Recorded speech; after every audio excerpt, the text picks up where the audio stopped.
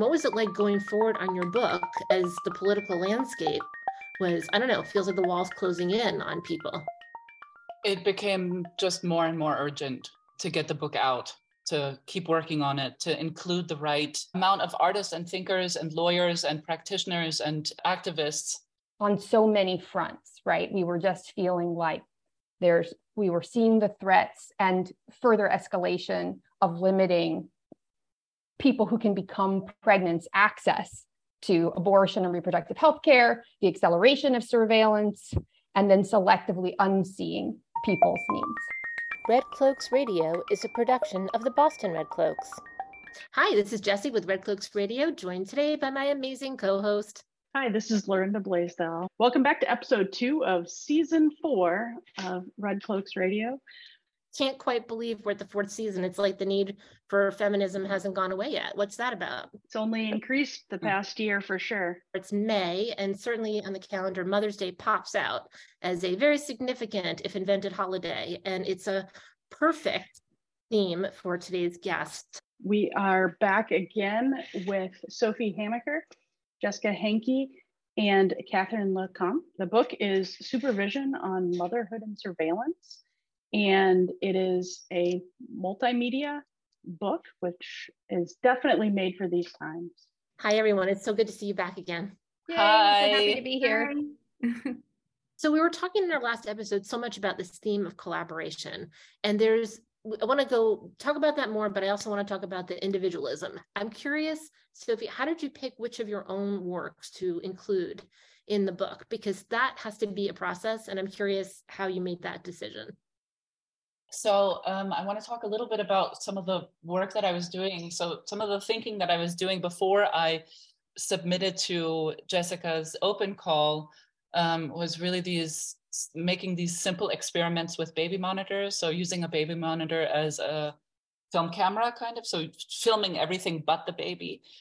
And I was also, during that time, I had this infant and I was walking the streets of New York City, and I was interested in screens, and I was interested in somehow documenting these walks to use as kind of future material. I wanted to somehow be productive in my coming to terms with my own motherhood. So the stills from these first video experiments, baby monitor experiments, those became the material for the first visual essay. There's 4 of my visual essays included in the book. Their titles are Film Stills, Biometrics, Drawing on the History of Gestation, and Hands and Body Parts.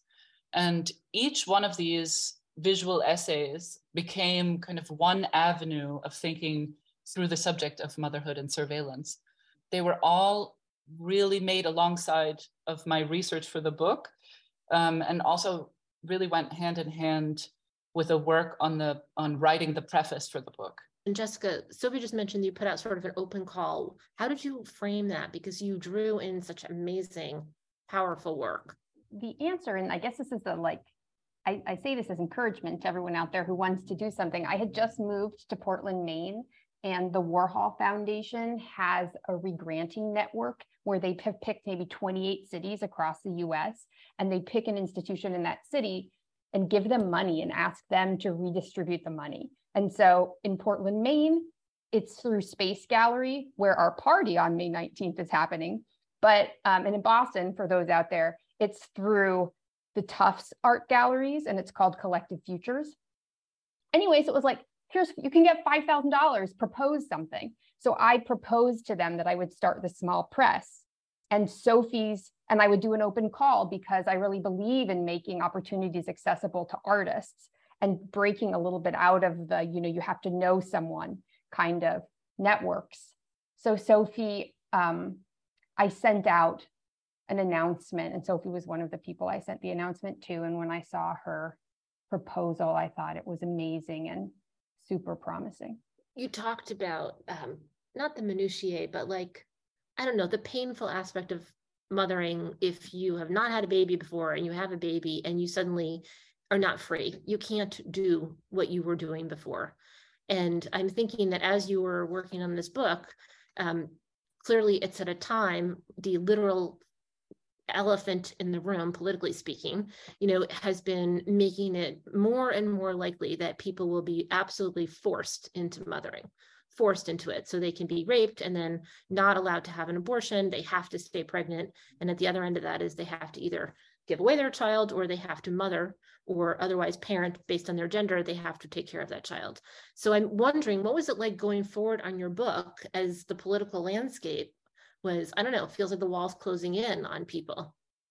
It became just more and more urgent to get the book out, to keep working on it, to include the right amount of artists and thinkers and lawyers and practitioners and activists. It became really urgent, and there was more and more literature coming out about motherhood and mothering, and I'm glad that it's finally out. Yeah. And in the book, Jessica, you talk also, I think you both do, but you definitely talk about also happening during the period you're making the book is the exposure of conditions for children and parents at the southern border of America and the conditions there. You point out that it's like the one place where then there isn't surveillance, where we don't have the opportunity to see how people are being treated or mistreated. What was driving you, again, connecting sort of the current events of the past few years with the project? Well, I think another theme that really emerged that I don't know if we were necessarily expecting it is this relationship between hypervisibility and selective invisibility within the logics of the surveillance state, right? So the children along the southern border are selectively made invisible because, and they're actually, I don't know if you guys remember this, but their claim, their reason for barring cameras inside of these detention centers was to protect the privacy of the children, right? But instead, it's actually like their needs, the neglect, which we know was terrible, was just being systematically unseen and erased. And at the same time that was happening, we had some of the logics of the pandemic, which were accelerating bringing surveillance into the home, like through Google Classroom, right? And we saw children actually get in trouble for what was seen in the background of their screens during Google Classroom. I think Google Classroom also got in trouble a couple of years ago for gathering data from kids to use and sell, like spying on kids. So what Sophie's saying about the urgency, it's like just on so many fronts, right? We were just feeling like we were seeing the threats and further escalation of limiting people who can become pregnant access to abortion and reproductive health care, the acceleration of surveillance, and then selectively unseeing people's needs. Does that answer your question? It does. I'm sorry. I'm so mad when I think about these past few years. For the Red Cloaks, our theme at the border issue was a series of tableau around Don't Look Away. And I think it ties right back into your heightened awareness and the way you open it up for us through the book to think about looking and not looking specifically at motherhood. I think it's not work that I've really seen done at this level of detail. I've seen individual artists. You have a couple in the book who I've seen before, but I got to see so many more people. And I hope listeners can understand, this is like Learned and I were saying before we started chatting with you, it's not like a coffee table book. It is a beautiful book. So it would look great on your coffee table. I know for me, I bought it for myself for Mother's Day, but if you haven't bought a Mother's Day present, or if you hear this after Mother's Day, it's a great gift for the thinking person. And the book itself, though, when you go through it, for me, it was much more like walking through my favorite galleries, or I'm a big fan of Museum of Modern Art and the new museum in New York. It's like walking through those spaces with people. So if you find yourself in a position of going through art spaces and you don't have friends who share that passion, pick up this book, because you can find yourself in an intellectual dialogue that is, as you can hear, very deep. It's touching on the issues of our times. Things have only gotten worse now with the Dobbs decision. For some people, they were obviously terrible, but there's no question that this isn't a worse level. How does it drive you as you think about the launching of the book and the way you structure your events? It seems like you're connecting it very directly because you're using your book launch to promote access. Exactly. I mean, I think that was the reason for kind of making the book launch much larger than the book itself. So basically continuing the work of collaboration outside of the pages of the book, the actual pages of the book, and continuing the collaboration and coalition building to include these abortion providers, to include artists, younger artists who are working on subjects in these areas. Jessica, what do you think? I think we asked ourselves, we know we have to do a launch for the book, and we want it to be something that feels really worth our time and meaningful. And what would we be willing to make sacrifices around to really make these like important, fun events? And we felt like reproductive healthcare, abortion rights, we are ready to get to work, make calls, and fight for that. But we also really wanted to use the events we wanted to center reproductive healthcare and abortion in a way that doesn't stigmatize abortion as, like a choice of last resort. We wanted these to be empowering, recharging events, which, right, Viva Ruiz and her project, Thank God for Abortion, will certainly bring some of that energy to the events.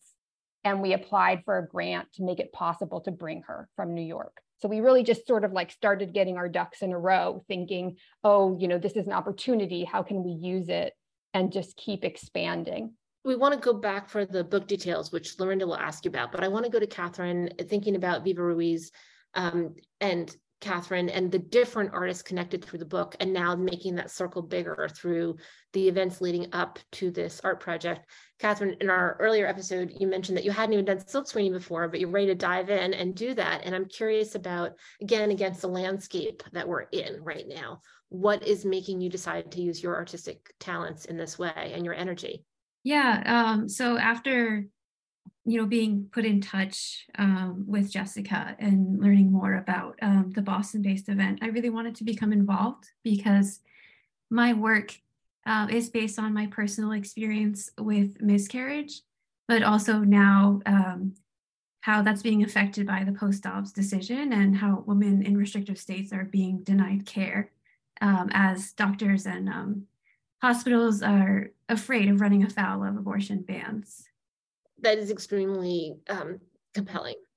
I don't want to glance over that you just shared something really important, which is you've experienced miscarriage, and that is something that many people have, and it's not something that just comes up in conversation all the time. So it's very moving that you're processing this, and I'm curious about how the art is helping you or the art community. Yeah, so I began this body of work, which I titled Collateral Damage, the beginning of this year in my last year of graduate school. And it started off with me sharing my personal experience with miscarriage, but then it really evolved as I did more research and as the post-ops decision came out. And I discovered that women who were spontaneously miscarrying were really suffering due to the lack of necessary care, like being denied by hospitals. And some of the research I found, I actually discovered that a woman in Texas had endured days of excruciating pain in a bathtub full of blood after being refused care at a hospital. And a Missouri woman was refused the medication she needed to safely pass her miscarriage by a pharmacist. And even now, medical students in restrictive states are learning to perform the surgical removal procedures on papayas because they're being denied access to live patients. And so the procedure to end a miscarriage is the same as an abortion. And now I think that women are now the collateral damage in this gray area that wasn't considered before. And it's just very cruel and incomprehensible to me. It's part of the not talking about it and the not seeing and the not being seen, because for so many pregnant people, when they've miscarried, it happens at home, or it happens where there's someone and then they get somewhere private and they don't talk about it. And there's social taboos, there's a desire to protect your privacy, but you're right, the surveillance state, I think Sophie and Jessica, you would say, the surveillance state around miscarriage and now abortion, that overlap for need for care, it puts people in a really extra dangerous emotionally and physical position. Is that an area that you were able to explore or that you're seeing other artists exploring? I think that the amount of work that's being made related to reproductive rights is increasing exponentially. At first, when we were looking for work to include in the book, we had kind of a difficult time finding work that talks about abortion and reproductive health care in an open-ended or exploratory, not just educational way, but just from the little bit of outreach that we started doing for the event to work with students. We've already landed on 2 students that are making really interesting work about abortion. One is Catherine and the other is Delaney, who I think Catherine mentioned in part 1 of the episode. But so I think there's going to be a lot more work talking about all of these different nuances around bodily autonomy and what the impact is when it's taken away. I'm so glad you're doing it, Catherine. I think it is an area where I haven't seen a lot. And yet it's so many people who experience miscarriage. And often they can't speak about it with a partner or even friends or even their family. It can be extremely isolating. So art opens the doors, doesn't it? It definitely does. I mean, over 1 million miscarriages happen in a year in the US. And that's a huge number. So yeah, there definitely isn't enough conversation around it. So I'm happy that I have art and photography to start generating those conversations. And that leads exactly to the book launch, which is where we want to go and be able to build out these connections. We want to make sure we pull out all the details for people on where and when they can come and meet you and get the book. And to meet one another in person, right? If we can, for those of us that can. And we're really hoping that new networks and coalitions will emerge out of the launches. That's one of the reasons why we're doing the silk screening with the students from different schools, is we really hope that they can continue to work together. We can work with them. The conversation continues. So May 18th, Chez Vous roller rink. If you haven't been there, it's a super cool 90-year-old roller skating rink that is a Black-owned business. And our event is from 7 to 10 p.m. I think, Jesse, you guys will be able to put a link right on your site for people to buy tickets. If you can't attend, you can still support and get a ticket, and we'll send you some merch that's being made by these students. You can see more info about it there, and you'll be able to see a performance from Viva Ruiz and the project Thank God for Abortion, which is an artistic practice. It's important to establish that Viva is this incredibly significant, world famous artist making work about abortion rights. And we'll have a DJ. And then the following night in Portland, Maine, there will be a book talk and a dance party with 3 different DJs and a performance from Viva, and more merch made by students at Mecca, who are in a group called Noise Collective. And again, the celebration will continue. That's all happening at Space Gallery, which is like a very important hub for arts and culture in Portland. And we'll put a link to that also on the Red Cloak site. Before we end, I just wanted to add, though, that listeners can see Catherine's work at Mass Art X SOA Gallery, which is in that gallery complex in SOA off of Harrison Street. The opening is May 5th, but it'll be up until when, Catherine? Up until May 14th. Mm-hmm. Excellent. That's great. So we want to thank you definitely for coming and sharing your information on your book. The book is Supervision on Motherhood and Surveillance. Everyone, please order your copy. It is a great book. And also please come out or support the book launch as well in the coming events. I'm planning to be there, though I'm not planning to be in roller skates. So we want to just remind people, you can come out, you don't have to roller skate. Are you guys all going to be on wheels? Hell yeah. I'm definitely going to take a turn around the rink a few times, but I'll probably be stand up like behind a table with all of the merch for a lot of it. But I'm looking forward to getting some skating, and I'm not a good roller skater. Awesome. Yeah, I'm hoping to be on wheels as well. We'll see. It's been a lot of years, so I probably will be on butt more than wheels. I've invited a lot of people from Boston's roller derby, so I think there will be a lot of good skaters out there to help people. If you fall, people to just lift you right up. Isn't that a good metaphor for what we need right now? Love it. It's perfect. Yes. If you fall, we're going to lift each other up. That is the art of collaboration. Listeners, make sure to go to bostonredcloaks.com for links. You can find them on our Facebook page and on our Instagram page, also on Twitter. We want to thank you so much for being with us. It's been great to have this conversation. Thank you so much, Jessie and Lorinda. Thank you. Thank you so much. You've been listening to Red Cloaks Radio, a production of the Boston Red Cloaks. Find us at bostonredcloaks.com